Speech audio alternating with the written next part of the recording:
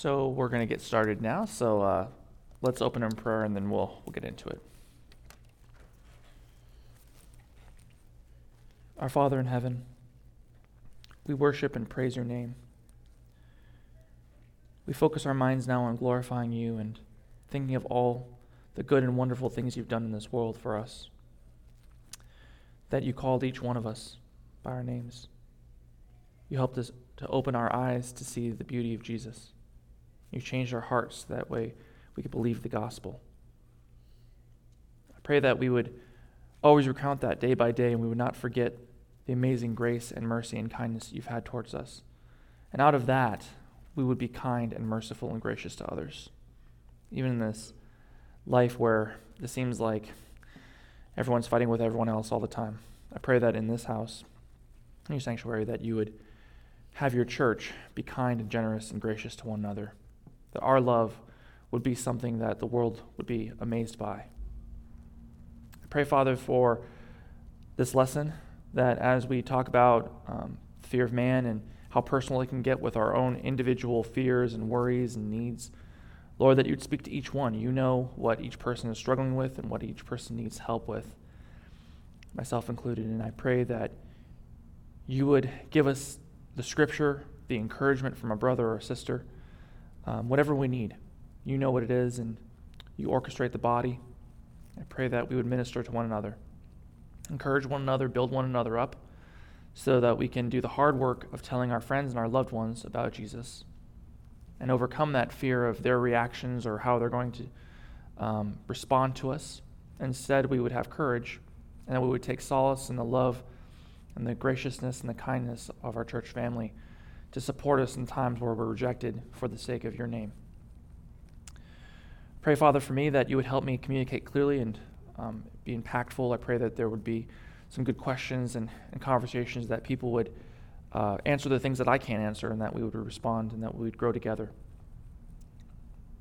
Thank you again for all the good things that you've given us, that we're healthy, we have food, we have shelter, that we live in a place where we do not walk the streets in fear. These are all good and great things, and I thank you that you've given them to us. Forgive us our sins. In Jesus' name, amen. Okay, so we have been talking about the fear of man the last couple of weeks, and just as a way of overview, first week was talking about the fear of man, what that looks like. The second week was talking about the fear of God, which is really the antidote to the fear of man, right? If we fear God more than we fear men, then that empowers us. But that's a difficult thing. It's a difficult thing to fear God because the way that sin is in our lives and the way that it affects us is that it's constantly making us focus on our own needs, our own wants, our own desires, what's inside of us, and so we end up fearing men for our own reasons rather than fearing God. And so the third week was more of a description of the different kinds of fear we could have, right? Fear of rejection, fear of harm, fear of exposure. And I wanted you guys to do kind of like a self-diagnosis, like what's the thing you're fearing and why? Well, we didn't get to the why. The why is this week. And the question is, ultimately, what do we need? You'll see that at the top of your handout. The question that I think it boils down to is what do you need? What do you deeply desire? And if you know what that is, you'll see what's kind of animating your actions. So, how do we struggle with fear? How do we identify what we need? Those are really the questions. Now, like I said, the overall outline of this course is by Capitol Hill Baptist, so I would recommend that you go there if you want to read more information on it. There's no sermons on it, they're just texts and things like that, the overall framework and then resources. But this lesson in particular is a tough one because now we're trying to get into the practical, the pragmatistic, the how do you actually go about tackling fear of man. But, of course, that kind of goes into philosophy, and it kind of gets out of the realm of biblical texts, which I don't necessarily like. But the fact is, a lot of texts in the Bible are, they're much less, I hate to say introspective, but I think people in the time before, in the ancient Near East, had a better understanding of their own minds in a weird way than we do, because maybe they're not distracted by all the tech and the things around us and all the flashy lights, and they actually had time to meditate. You know, you're sitting there, you're watching sheep, what are you going to do, right? You're thinking about the sun and the moon and the stars. Like I was reading a psalm this week. It's Psalm of David, Psalm 8. And in verse 3 it says, "When I look at your heavens, the work of your fingers, the moon and the stars, which you have set in place, what is man that you're mindful of him?" Right? "And the son of man that you care for him. You have made him a little lower than the heavenly beings and crowned him with glory and honor. You have given him dominion over the works of your hands, and you have put all things under his feet, all the sheep and the oxen, and also the beasts of the field, the birds of the heavens and the fish of the sea, whatever passes along the path of the sea. O Lord, our Lord, how majestic is your name in all the earth." So clearly, David knew Genesis. He understood the story of Adam and Eve, and he knew how God had given humanity this dominion, that he made them inheritors of the earth, and he spoke to them in a special way that he did not speak to the angels. And here he is out there, probably tending sheep because he was a shepherd, and he's looking up and seeing the stars and the moon, and he's thinking about how small he is in this universe. It's like, yeah, that's what astronomers do, right? That's what we do when we look up, hopefully, right? Well, light pollution doesn't allow us to see as many stars, but if you're outside of Las Vegas, you look up and you see that.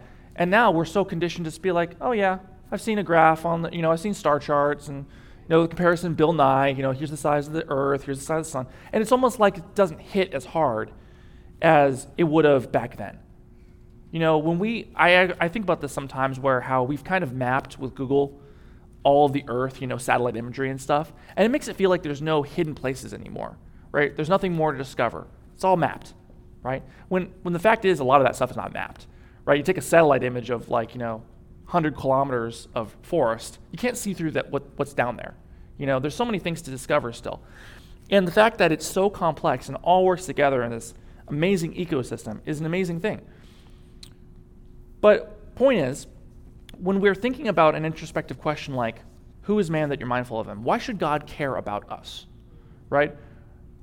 We have to actually start thinking on that level. We have to think about, what do I actually need? And not say, oh, I'm not into meditation, I'm not into philosophy, I'm not into thinking, how do I know what I know? I think we need to focus more on meditation, and we need to expect from ourselves and others a higher level of thought than just making it simplistic, if that makes sense. So in some senses, when you're teaching a lesson, you want it to be relatively simplistic, so people have things to take away. And then other times, it's just going to be complex because that's the nature of it. I think that how we got the New Testament is like that, right? It's just complex because it is. So I'm always trying to how do I make it simple so you're able to understand it, but at the same time, not dilute it into out of the complexity. So if this is a little bit of philosophical, I'm sorry, but it's just the way it is. I feel like this kind of strikes to the heart of how we're acting. So the three kinds of fear we talked about: the fear of rejection. Well, that's clear. I think that a lot of people struggle with that, right? We know that rejection, or if we want to use a colloquial term, cancel culture, right? We don't want to get canceled, right? We don't want to be kicked off of our social media platforms. We don't want to be fired from our jobs. We don't want to be ostracized from society.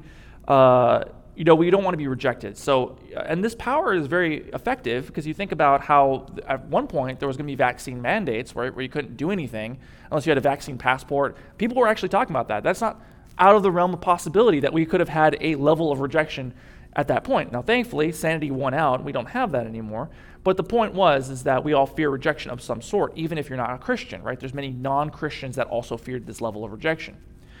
Same thing with fear of harm, right? Fear of harm is a poor answer to the question, what do I need? Because there's nothing wrong with wanting to stay safe, right? We talked about that, right?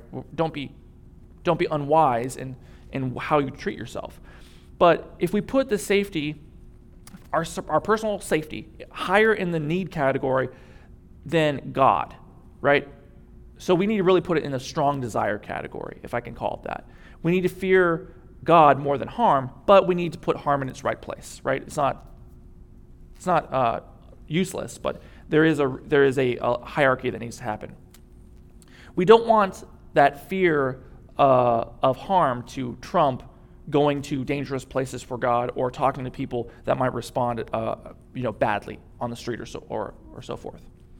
And then fear of exposure works the same way. There's nothing wrong with a desire of a certain level of modesty and privacy, right? Like I don't want someone to know everything about me. When they ask me certain questions, I'm not going to offer up too much information. And that's more of a privacy thing, or it should be, right? It's a separation of relationships and knowing how much people need to know.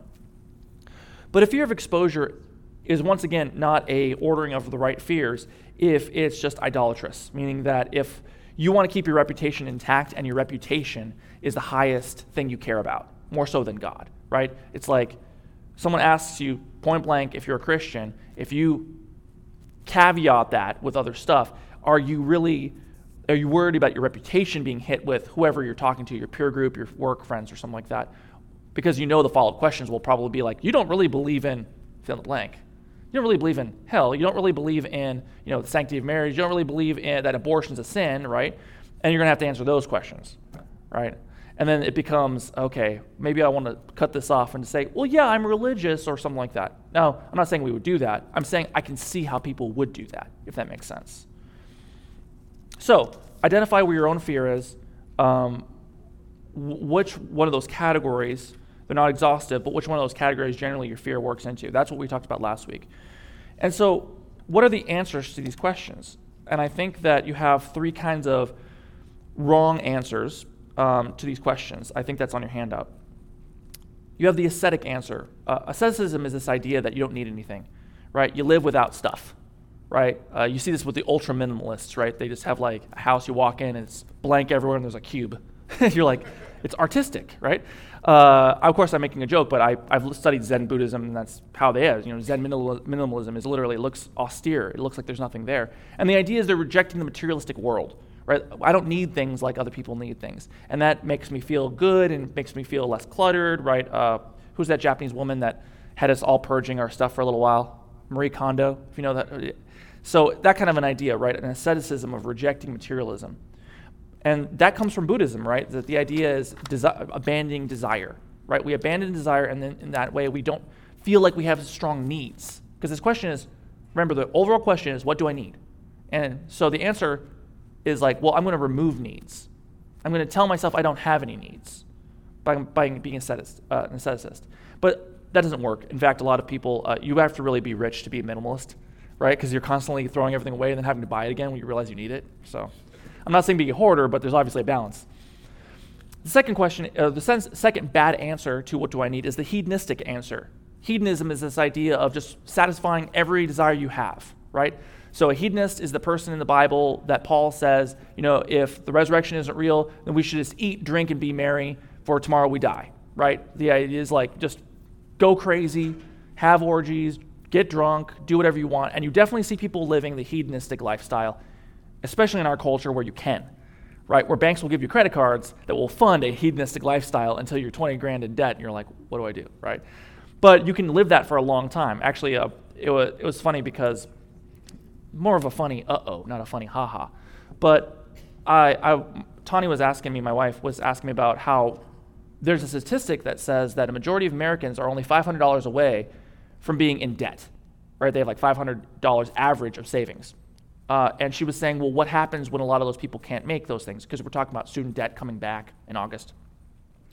And I was like, well, there's a lot of people that get credit cards, and they can be in debt, just like the United States government, for a very long time before they have to pay that back, right? People can just credit cards, do a consolidation credit card or a personal loan where you pay off all your credit cards, but it lives in this loan, and then you have more credit cards, and the cycle just keeps continuing until you have $20, $30, $40, $50, $60,000 worth of debt, and then you have to file for bankruptcy because you just racked up this crazy debt.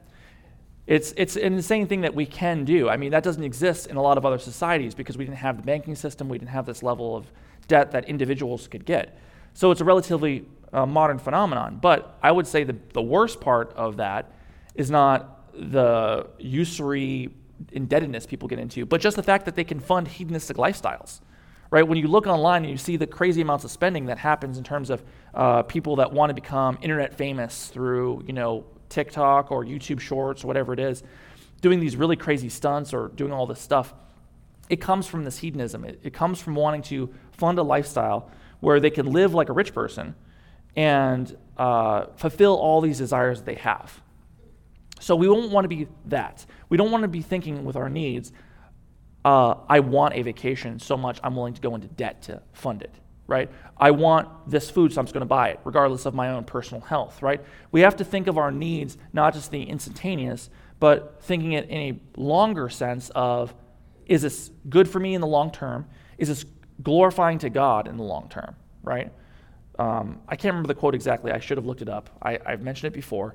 It's Jonathan Edwards, and he was talking about wanting to eat bitter herbs so that he could serve the Lord longer. He understood even back then that eating healthy food or bitter herbs were good for you. And even though he didn't like them personally, he was resolved to do that. So he was one of those things that, it's one of those things where we have to think long term. We have to make sure that even though there are good desires, fulfilling them all instantaneously can lead to just responding to your wants as needs. So that's a bad answer. The third one is a combination of the two. And this is where I think a lot of people live, right? We basically divide our desires into two categories. Those we will deny, and those we will treat as needs. But there's no scriptural basis for doing this. It's just a determination that we feel we can live with, and that's how we kind of have peace at night, right? We have a lot of desires that enter in that aren't really needs, but we treat them like that, right? I was listening to a podcast, and someone was one of those people in $60,000 worth of debt, and the person was going through their finances and saying, "You are buying fast food 4 times a day, and you're drinking 3 coffees." And he says, "Well, I need to eat." Well, yeah, you do need to eat, but you don't need this, right? You don't need this level, especially when you think about having someone deliver it to you just doubles the cost of it. But the point is, we all do that to a degree, right? Well, it's easy to look at that person and feel good about yourself. I think it's kind of why I watch it. It's kind of like, it makes me feel good. I'm like, I'm not that guy, right? But I mean, that's the wrong response. In some way, maybe not like that way, but in some way, we can be honest, each one of us is like that, right? Maybe we're better at hiding it, but we will splurge on things that we don't really need, but we'll call it a need. Or we'll do it and then we'll hide it because we know that we should be spending money on it. So we're constantly in the struggle, right? Struggle of being, our natural human desires be hedonistic, fulfill all desires instantaneously, right? You see that so many stories throughout the Old Testament, right? I think Sodom and Gomorrah was the ultimate hedonistic city, right? But at the same time, obviously it's a bad thing, right? We don't want to be like that. So we know that, so then we can overcorrect into asceticism. Well, I don't need anything. It's going to float in the void, right? I'm going to be in my house with nothing in it. And but that's not obviously the right thing too, because the disciples, Jesus, they had things. The Son of Man had no place to lay his head, but they went back to Peter's house, right? So and Peter had a wife. So there's not, an asceticism is not the right thing. So what do we need? It's a very tangled question. Needs are subjective to a degree. Like if you're in the desert, you probably heard this example, right? Water is more of a need than money, right? You could be poor, but in the middle of the desert, water is more important to you, right? And in the same thing, if we came into Sunday school and we said, what's your greatest need? Well, we're all going to respond dutifully, Jesus, right? Which is true. But there is a level of needs depending on where you're at. Yes, we always need Jesus, but if you're in the middle of an argument with your roommate, you may say, I really want someone who listens to me right now, or I want peace, right? That's a need I have.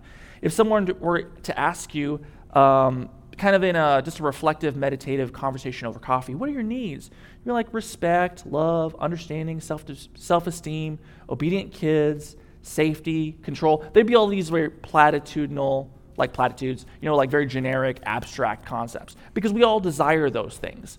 But when we get to the concrete, in the middle of an argument or in the middle of a desert, it becomes very tangible what we actually need versus what we just want. The needs are limited only by human imagination and desire, right? So the 3 categories of need that very helpfully the Capitol Hill Baptists broke this up into is biological needs, which Scripture does talk about, right? Jesus tells us on the Sermon on the Mount that we should not worry about what we eat or what we drink, right? Because the Father knows that we need them. So there are needs that are physical, right? We pray for daily bread. So there's a sense in which God understands and expects us to pray and desire food and drink. So that's good. We don't have to be asceticists and just be fasting as much as possible.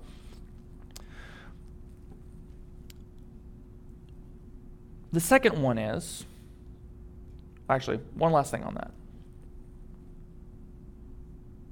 I'm just deciding if I want to talk about this. No, I'm going to move on. The second one is spiritual need. Spiritual need, when you think about Scripture, that's where a majority of this is in, right? The Bible doesn't talk about, calculation of pi or how close planets are to each other, right? It doesn't have that precision that a lot of atheists or scientists want it to have. But it does do a great job of being pretty brutal and ruthless and precise about our spiritual needs, right? Exactly where we stand before God and exactly what we need.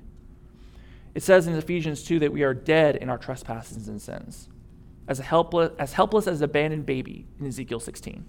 We are slaves to sin in Romans 6. Of course, the great news here is that God has not abandoned us to our need, but has provided everything we need in Christ. 2 Peter 1:3 says, His divine power has granted to us all things that pertain to life and godliness. So we have both the understanding that we have spiritual needs to a great and deep degree, but that God has given us the answer in Christ. Praise God. The third category is a bit more sticky, and that's psychological needs. It's just like physical needs. The list of psychological needs can be as long as you personally need it to be, right? It's a pun, need it to be. But the point is, we don't really need a lot of those things that we think we need. But if we talk about the abstract, significance, acceptance, respect, admiration, love, belonging, meaning, so on, all of those things people say, and they would acknowledge that they need. But if you said concretely, what does that look like? This is why we have books like Love Languages, right? What concretely, when you say you want me to love you, what does that look like for you? Because the answer can be subjective. It can mean different things. And that's why I say it's sticky. Because when you talk to a person, you really have to dig into their own mind to see what they actually need.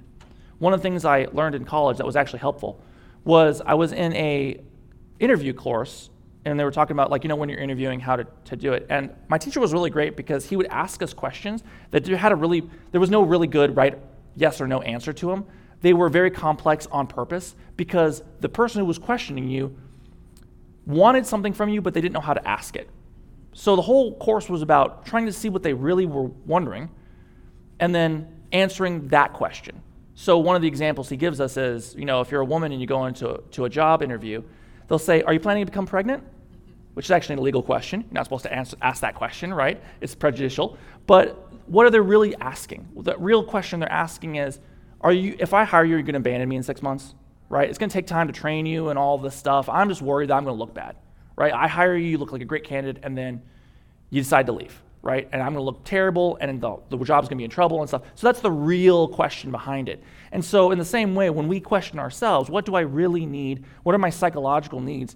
We should actually think about what would that look like, and then communicate that to the people that you care about so that they understand how to interact with you. I think that's going to bring us a little bit more clarity on that. But the point is, we treat psychological needs as just as essential, I should say, to human existence as our biological needs, right? It's no good if I just have bread all the time and I'm never loved or accepted or respected or anything like that, right? They're just as important, which is strange to us because when we think about how the world talks about humans, we're just like animals, right? So we should just have to eat and wander around and mate, and that's it. That's all we need. Biological needs. But we, as humans, made in the image of God, have psychological needs that are very real. And you can see the damage that can be done to people in the same way that if you withhold food and water from a person, if we withhold spiritual needs, and if we withhold psychological needs, we have just as much damage that can happen from that. All this saying that there's real reasons why we fear not having these things. Because remember, this is talking about the fear of man. Why do we fear? What do we need? How do I obtain the love, the acceptance, the value that I need to feel loved? Right? If I can encapsulate all this down, we just need love. And love is what's best for a person. So if I love someone, I'm doing what's best for them, regardless of how painful that is for them. Right? If I am objective and I know this is the best thing for them, I will do it. And that's what people want. Even though they may say, like the interviewer, I want this, what do they really want? So there's a metaphor in this course that the guy uses. I'm going to describe it because I understand what he's trying to say. It's not my favorite metaphor, but I couldn't think of another one, so I'm going to use it. You'll see it on your handout as the love cup model of humanity. And the idea is, and you probably heard this, I think this is a psychiatrist term, but the idea is you have a cup and you walk around with this cup. And as people are nice to you, they kind of pour their love into your cup. And if you have an overflowing cup, then it overflows and you pour it into other people's cups. So the idea is that obviously there's problems with metaphor. It's like there must be a limited amount of liquid, right? I'm like, how do we, so there's always going to be people destined to have empty cups, right? But the point is, if we have empty cups, we're unable to give to other people because we don't have anything to give. And I understand what he's saying, because there's times when we're so exhausted from life that you really don't have time to do the things for other people you know you should. And you feel bad about that because you're like, I just don't have any more energy or time or whatever it is, fill in the blank. But I can see what he's saying. But, and this is a large but, I think there's problems with the love cup theory, and that's why there's a section that says problems with it. Do we have questions? Are you going to move on to that section 4 right now? No, not yet. Oh, but you want to say something for? Okay, sure. Go ahead. I'm a wee bit lost because I didn't get if you're saying these 3 things, psychological, spiritual, biological, all of them are legitimate needs or some of them are felt needs? So, psychological, actually, if we want to live, those are legitimate. So I would say that all 3 are legitimate, but here's the distinction, is that what are actual needs versus what are perceived needs. And then how do we structure those? That's the problem with it being a very complex topic, right? Because we need food, right? The scripture says that. We need to have our spiritual needs fulfilled. That scripture says that. And there's psychological needs. And you see that in scripture too, because it says to treat others the way you want to be treated. It's a psychological idea, right? So all of those things are legitimate. But the problem is people will say, my desire for biological needs right now trump other things. Meaning that if I'm hungry, I'm going to kick everyone out of the way in the line for the buffet, right? Like I'm going to elbow the old person out of the way and like, I have a need right now, right? That's not what we're saying, right? Or I have a psychological need, love cup theory, and so I need you to fill my cup first before I can do anything for you, right? That's the problem. Or spiritual needs. I need to feel better about my spiritual state, so I will go and spend money on some kind of religious experience or conference. I'm trying to think of an example of how to treat that in a different way. I think a lot of people just ignore their spiritual needs, honestly, right? If we talk to people that are unbelievers, they just ignore them. They're like, I'm good. Are you really? Yeah, I feel right. Yeah, I feel happy. But they're really just ignoring it. So does that answer your question? It's a hierarchical thing. Where do we place these things in the right place versus unordering it and living that hedonistic lifestyle where we either access everything, or with the spiritual, we're ascetic and we just ignore it as something we don't need at all, when we really do need something like that, right? If someone ignores their psychological needs, right? We always hear this joke, right? People are like, you need therapy, right? And unfortunately, we hand that off to therapists rather than people going to church, which is what they should do, because a lot of those psychological and spiritual needs are intertwined. I just break them up artificially because we're trying to break it down.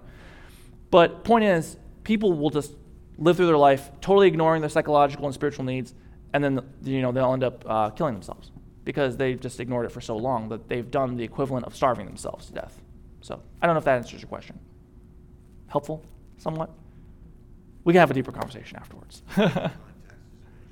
Yeah. So, okay. So one example here is that I think everyone here would agree that our main premise that we need love, and we would stress the right Christian response to this, right, is that Christ's love fulfills all of these things, which is true to a degree. We would say, someone might say, we're married to Christ, and so therefore we don't need anyone else. And there is a sense in which there is scriptural backing for that, where Paul says it's better not to marry if you're able to, so on and so forth. But the counter to that is if you're burning with lust, you should be married, right? So there's constantly, I have a friend who really finds this frustrating about the Bible, is that he's like, I just want it black and white, give me a list. But the Bible understands we're all individuals with a very unique makeup. And so it is one of those things where it relies on you or the people you're talking to or your mentors or your pastors to help you work through how to balance these things, right? So that you're doing it the correct way and not going over one way too strongly versus the other. Any other questions about that? Like I said, I know it's kind of hard to grasp. Okay, more questions later at the end if we have time. So, problems with the love cup theory. We're on number 4 on your outline, I believe. Yeah.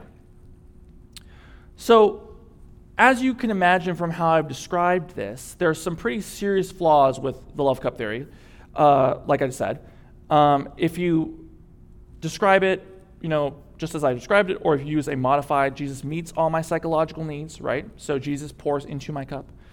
But here's three problems. First, the love cup theory makes it seem like unfulfilled desire is at least as much of a cause of our sinful behavior as our sinful hearts, right? This is the problem we always run into society. We always say it's some kind of external factor, not an internal factor, right? It's something that I'm not getting, therefore I'm doing the sinful behavior. You'll see this when you have an argument with someone. You might do it yourself, where you say, well, the reason I'm doing this is because I'm fill in the blank, right? You never compliment me when I come home. I'm hungry, I'm angry, I'm sad, I'm tired, right? There's some kind of external biological or psychological need that I had. You didn't give me, and therefore I'm going to be sinful. When usually it's a mixture of both. I'm not discounting that those things can make you more aggressive, right? If you're hungry.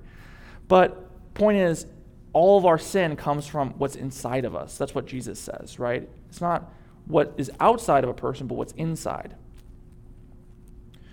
So, not saying that people being sinful to you won't stir up your anger and your sense of revenge and all of that, but people treated Jesus terribly and he never sinned. So, I don't think it's an excuse. But the problem is, if you talk to a person and they say, well, the reason I'm struggling with these things is because, the example is, my wife doesn't respect me, she doesn't love me, and that's why I have such a short fuse, that can come out of this idea of this theory that we're kind of flowing out this love cup idea. Second, the model doesn't fit how the Bible describes our motivational love.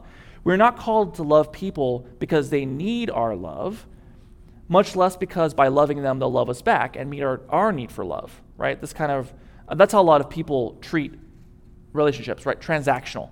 I give to you, and then I expect you to transact to me, and if you don't, well, we're going to cut this off and I'm not going to treat you with this transactional love anymore.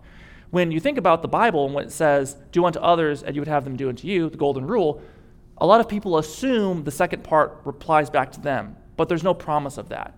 You treat others like you want to be treated, but there's no promise there that they're going to treat you the same way. It just says to do it. It's actually unilateral, right? There is an idea in Scripture all throughout the New Testament that Christians are commanded and expected to treat people in a very loving way with patience and gentleness and kindness and respect. But it doesn't limit the golden rule to just Christians. It's a universal command, right? So the way that the Bible describes our love is a unilateral love that does flow from God because we love because he first loved us. That's what 1 John 4 says. And it's not, even that could be misinterpreted because it's not as though we say, Jesus has loved me, which has now met my felt needs or my need for love, so now I'm free to love others and I'll give them love. That is this modified Jesus fills my cup theory. The Bible's view of love is because Christ loved us, there is more freedom and less compulsion, if that makes sense. Paul's explanation of love in 2 Corinthians 5 says, "For Christ's love compels us because we are convinced that one died for all, and therefore all died. And he died for all, that those who live should no longer live for themselves, but for him who died for them and was raised again." Or Luke 7:47, "He who has been forgiven little loves little, but he who is forgiven much loves much." So if you've been forgiven by God, you cannot help but love God, is the idea. A lack of love of God is either the sign of that the heart remains unregenerate and unforgiven, or that the heart, because it's deceptively wicked, has made you forget how much you've been forgiven and how much you're loved, right? And that's something we struggle with all the time. You see that all throughout the Bible too, this idea of having to remind themselves. I mean, you think about the Old Testament, how many songs are about what God's done for the people of Israel. It's not by accident. People need to be reminded quite a bit. We're quite forgetful.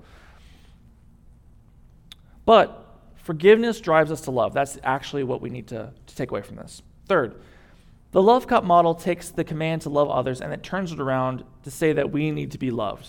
Kind of like the husband demanding his wife respect him, since she's commanded to in Ephesians 5. To act if I've been wrong when others don't just love me, or if I act that I've been wrong when others don't love me the way I expect, that's not biblical, right? Better to say that you have a need to be loved and that you can express that than to say, I'm not going to fill my biblical commands to you in all of the ways we need to, right? Husbands to wives, wives to husbands, but also children to elders or to parents, people in the church, right? There's a part in the Bible where it says, I'm terrible with addresses. Someone will know this. Something that we struggle with, I think, in the church is this idea of, rightly so, it's a complex topic. I'm not going to solve it right now, but men and women being friends, right? That's something we struggle with because we see all the corruption and all the sin that can come out of that. But there's a part in the Bible that says to love all older men as fathers, all older women as mothers, and all younger men as brothers, and all younger women as sisters in all purity, right? So there's an idea where we should be fighting that compulsion to say that we can't be a family in the same way as a biological family. Now, obviously, I'm saying that's a complex topic. There's issues with trust and being alone, all of that. But the point is, when we ignore commands in the Bible because of fears or things that we have, there's problems. We need to work through those. And the same way, if you say, I'm not going to love you, wife, unless you respect me, because that's what the Bible commands you to do, right? You're also being, right, because it's like, you're not filling my cup, so I can't fill your cup. See, it's like I said, I understand what you're saying. It's a bad analogy, but it's the best we got. Kind of like the Trinity being an egg or an avocado, right? It's like, not perfect, but it's all we got. Go ahead. I didn't mean to say that out loud, but the problem with the egg metaphor is that God doesn't exist in three parts. Right. The Father is not the Son, nor the Holy Spirit. The Son is not the Father, nor the Holy Spirit. The Holy Spirit is not the Father, nor the Son. It's one of those things where there's just truths in the Bible that you gotta accept them just by virtue of their own reality. Right. It's like when you start to make metaphors that don't work just for the sake of explaining it to people, it's very easy for that doctrine to get eroded away into heresy and all these things. So. Right, and that's what I was saying. That's the weakness of almost every metaphor, right? Is that it only goes so far. The love cup theory kind of is right, but doesn't go far enough. The egg theory is something we use to help explain to children, but doesn't go far enough. The fact is that the Trinity is unexplainable in a full comprehension, because when we think of things, we always compare them to other things, like an egg, right? Look at this thing I have, and you understand it. If I tell you there's a new movie coming out, and you ask me what's it like, and I say it's Indiana Jones meets Jaws, you already kind of understand what it is. I've used two comparisons of things that exist to help you explain something. But God, being completely unique, has no comparison, because if there was something that you could compare it to, it would be unique, right? So he's uncomparable, right? He's indescribable in some ways, right? The only way we can understand him is the way that the Bible describes him, right? But even that's where people struggle, because the Bible doesn't say, okay, now let me break down the Trinity for you, right? There's parts and pieces that we're trying to stitch together, right? And understand it, or trying to make it comprehensible. So trying to make something comprehensible that's incomprehensible is tough. But I would argue that using no metaphors is not helpful either, right? Because if you just say, I'm never going to help you understand it, it's tough too. You just have to say, here's the limits on where that is. Does that make sense? Well, no, because it's something where I think that from a young age, there's just some things you just gotta say, well, this is how it is. You're never gonna fully understand it, and that's just the healthier approach. I mean, there are some stuff where metaphor is gonna be helpful, but when it comes to something so pivotal, especially in this era where we're living in, where Edward Linton Jr., former president of the SBC, said that God is, his statement of faith in his church was God exists in three parts. We have a prominent SBC leader who up until it became scandalous for him to do so, to have that as his church's statement of faith. And it's something where there wasn't it's one of those things where he was just able to clean that up so quickly. It's such a mess, and it really speaks volumes to the era that we live in. And it's because, unfortunately, we use these metaphors, the three-leaf clover and the whole thing. So I get stuff wrong all the time myself. You know, it's just important also. Right. So, brother, if no one's heard that, was just saying that the downsides of using metaphors. But let me respond one last time, because I have the mic, so I have power. But two things to talk about that. So he was talking about an SBC president who had the wrong, his statement of faith had God in parts, which is not correct. Two things to that. One, the fact that we have Trinitarian statements is an attempt to understand it, right? So we wouldn't just say the Trinity is incomprehensible. We try to structure it some way, right? And we have three statements of faith, right? That God, there's only one God, that they exist in three persons, and that those people are co-equal and co-eternal, right? I think those are the three statements of the Trinity, if I'm quoting from memory. So we try to structure it to a degree. The other thing, too, is that one of the things that I was reading this recently, someone brought up correctly, and I brought it up last week, that Paul never talks about hell. In all of Pauline letters, there's no talk of hell. There's not even a mention of it. The person that talked about hell the most is Jesus, right? But does anyone know the response from the world to Jesus talked about hell a lot? The most common one? Okay, the most common one is that he was referring to a garbage dump outside called the Valley of Hinnom, and it was just a burning garbage dump, and he was just talking about bodies being burned. He didn't mean hell, because he was using a metaphor. And what he was doing was he was trying to point to the garbage dump where dead bodies would burn and there's all this garbage, and saying, hell is like that. Now, is it exactly like that? No, it's incomprehensible. But even Jesus used a metaphor. He was saying it's not a perfect metaphor, but this is close to what it is. Look how there's always bodies being burned, that there's worms crawling around, and there's just like wailing outside because people would be outside crying for their loved ones that would be being destroyed. Point being is that the metaphor is not perfect, but even Jesus used metaphors. He walked through fields and saw agriculture, and he said, the kingdom of God's like this. It's not perfect. He had to use multiple examples, right? He had to use the seed, and the woman sweeping her house, right? And the guy who files the pearl of great price. But I would just challenge you and say that metaphors aren't always bad. You just have to show where the limits are of the metaphor. So we can talk about it more a little bit afterwards. Okay, any questions on love cup theory? No? Okay.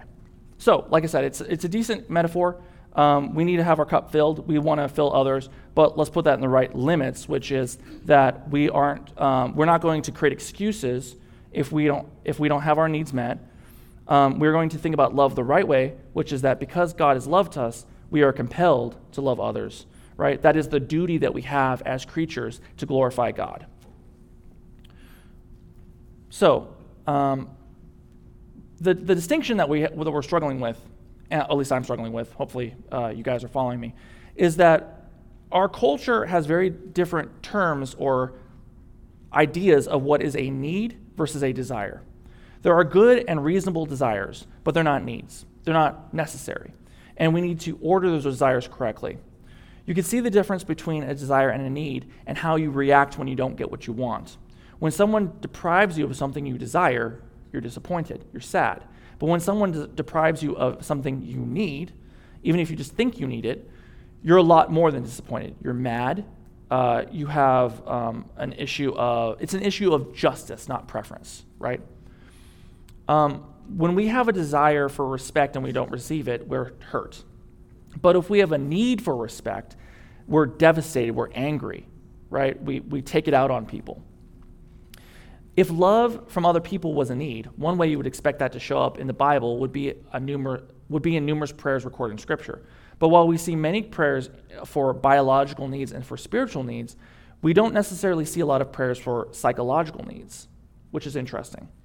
Take the Lord's Prayer in Matthew 6. It says, "Our Father in heaven, hallowed be your name. Your kingdom come, your will be done on earth as it is in heaven. Give us this day our daily bread, and forgive us our debts as we have also forgiven our debtors. And lead us not into temptation, but deliver us from evil." So God and Jesus clearly sees our needs are important, right? Absolutely. We pray our daily bread. We pray for forgiveness. We pray for deliverance from evil, biological needs, spiritual needs. But what we're lacking is any recognition, the way that we frame them, of being needy in relation to other people, which is kind of where psychological needs come out of. Instead, we're enshrining our demands to be loved. Instead of enshrining our demand to be loved, Scripture tells us simply to love because of the love we've already received. So any questions so far? Like I said, I know we've covered a lot. It's kind of complex to a degree. Number 5. What are common ways that we act as if we have a psychological deficit that must be filled with love? Are there some ways that what I'm being saying could be misunderstood? So, in this next section, who are you? We are now getting into the self-reflective part of it, right? Where I don't have answers here. This is something that we each need to think of our own minds and what we need. There is a very interesting aspect of humanity where this comes in different ways and different forms throughout time in terms of decades and how people put it. But you've probably heard something to the degree of, if you don't feel like you want to do something, you should just do it, and the feelings will come later. Anyone heard something like that? The idea is like the idea of duty, right? John Piper talks about this in his book, For the Desire for God. He talks about Desiring God, that's the name of the book. He gives this very famous metaphor or example where he goes and he's driving and he wants to pick up some flowers for his wife, so he buys some flowers, drives home, and he gives the flowers to his wife, and she's like, "Oh, John, these are beautiful, I love these are great." And he's like, "Well, it's my duty, right? I'm supposed to. That's what husbands do, right?" It's like, that's not the reaction she wants from him. She wants of course, I thought of you, I love you, this is what I want, I knew it would make you happy, I bought these things for you. So it can't just be duty without emotion, right? We can't separate ourselves into just doing duty all the time and not having emotion behind it. But by doing things, emotion comes. Have everyone read the book Power Poses? It's kind of like a self-help business book. I've read it for business. But there's this weird psychological effect where if you are going to go into a meeting and you're kind of like, or say an interview, and you're nervous and you're unsure about yourself, if you go in, they've studied this, you go into the bathroom and you make power poses. You're like, I'm Superman, I'm Wonder Woman, all this stuff. It psychologically boosts your self-esteem temporarily to where you do markedly better in terms of people, the way they perceive you. For a small period of time, it wears off. But yeah, people will do power poses. And this doctor actually studied this, and she saw people did way better by doing this. Now, why is that? It's kind of a weird thing. And I actually think about it, this is my own personal theory, same reason why we kneel to pray a lot of the times, or we clasp our hands, or we bow our heads. There's something about humanity where our physical posture and how we make eye contact with people or how we frame ourselves actually affects us psychologically. So in the same way, if I make power poses and I'm thinking I'm strong and no one can mess with me, I actually then start acting like that. Whereas when I'm submissive and I'm kneeling, I'm actually saying both to my mind, not just to God, I am submitting to you. I am thinking of you in a higher way. I am like saying, you're more important to me. That's why I think it's a good thing. You know, I always thought about this. You see people in the New Testament where they raise their eyes to heaven as the common way to pray, right? You see the Pharisee and you have Jesus, he lifts his eyes to pray when he prays. But you have the tax collector who looks down, beats his chest, right? So there is different modes of it. But I think that there's nothing wrong with looking up or looking down, however you want. But there's something we don't understand about human physiology, that our actual posture affects our minds. So it's a little bit of an aside. But the point is, when we're talking about who we are, we can't just think about who I am when I think by myself without stressors. I have to think about how I'm reacting under stress in times of conflict, and what am I doing in terms of, am I leaving the area? Am I dealing with the problems? What are my real needs? Like I said, it's introspective. I think those are things that you have to deal with. In Genesis 1, God creates all living things after their own kinds. That is, every apple is patterned after another apple, every zebra after another zebra. But when it's time to create human beings, God says in Genesis 1:26, "Let us make man in our image, after our likeness, and let them have dominion over the fish of the sea and over the birds of the heaven, and over the livestock, and over all the earth, and over every creeping thing that creeps on the earth." So God created man in his own image. In the image of God he created them. Male and female he created them. So we're in God's image and God's likeness, but we're not God. We'll say that right now, right? We're not little gods. But we are meant to reflect him, and that our very being proclaims something about who he is. We have communicable attributes, is the way that the theologians talk about it, right? Our purpose in being created is to show off the glory and the goodness of God. As a human being, you do that by acting like God, by imitating him. By loving others, by showing mercy, by creating, by teaching. You're not just a human being, you're a redeemed human who is being remade into the image of Christ. So as a Christian, you are to show off your glory of God, not merely by being human, but by also your new heart, your heart of faith, changes you. As an image bearer, your life shows off the power and the wisdom of God. As a redeemed image bearer, your life shows off mercy and grace of God as well. So this is the thing that's tough, I think, for people to grasp, is this idea that we are created to serve something, right? We will serve a God. So we are created to serve God, but if we don't serve the God, we will serve a God, right? This is the idea behind idolatry. We create a little idol of something that's more important than God, and we serve that. And fill in the blank. It's easy to do. It's just what you think about when you don't think about God, right? Whatever's minds, right? Like if your family is the most important thing to you other than God, and you are ignoring God to spend time with your family, it's your family. If it's money, which is the easy one, it's money. It's, I think, who was it, Spurgeon? We said the heart's an idol factory, or is it someone else? Calvin. Yeah, Calvin. That is 100% true. The more you think about it, the more you realize it's true, and you pray out to God for mercy and forgiveness. So, we're made in God's image, and that's who we are. And we're supposed to reflect these things. Number 6, what do we really need? So we always fill in the blanks of what we need, but a lot of those are desires, or a lot of those need to be structured in the right way. Psalm 6:5 says, "Among the dead, no one proclaims your name. Who praises you from the grave?" In Psalm 51, David asks God for forgiveness. But why does he ask God forgiveness? "Then I will teach transgressors your ways, so that sinners will turn back to you." God gets glory when he meets our biological needs and our spiritual needs because of our thankful hearts, because then we tell people about his provision, and because by meeting those he needs, he keeps us alive, both physically and spiritually, to image him. Now, what relation do psychological needs have with these two other ones?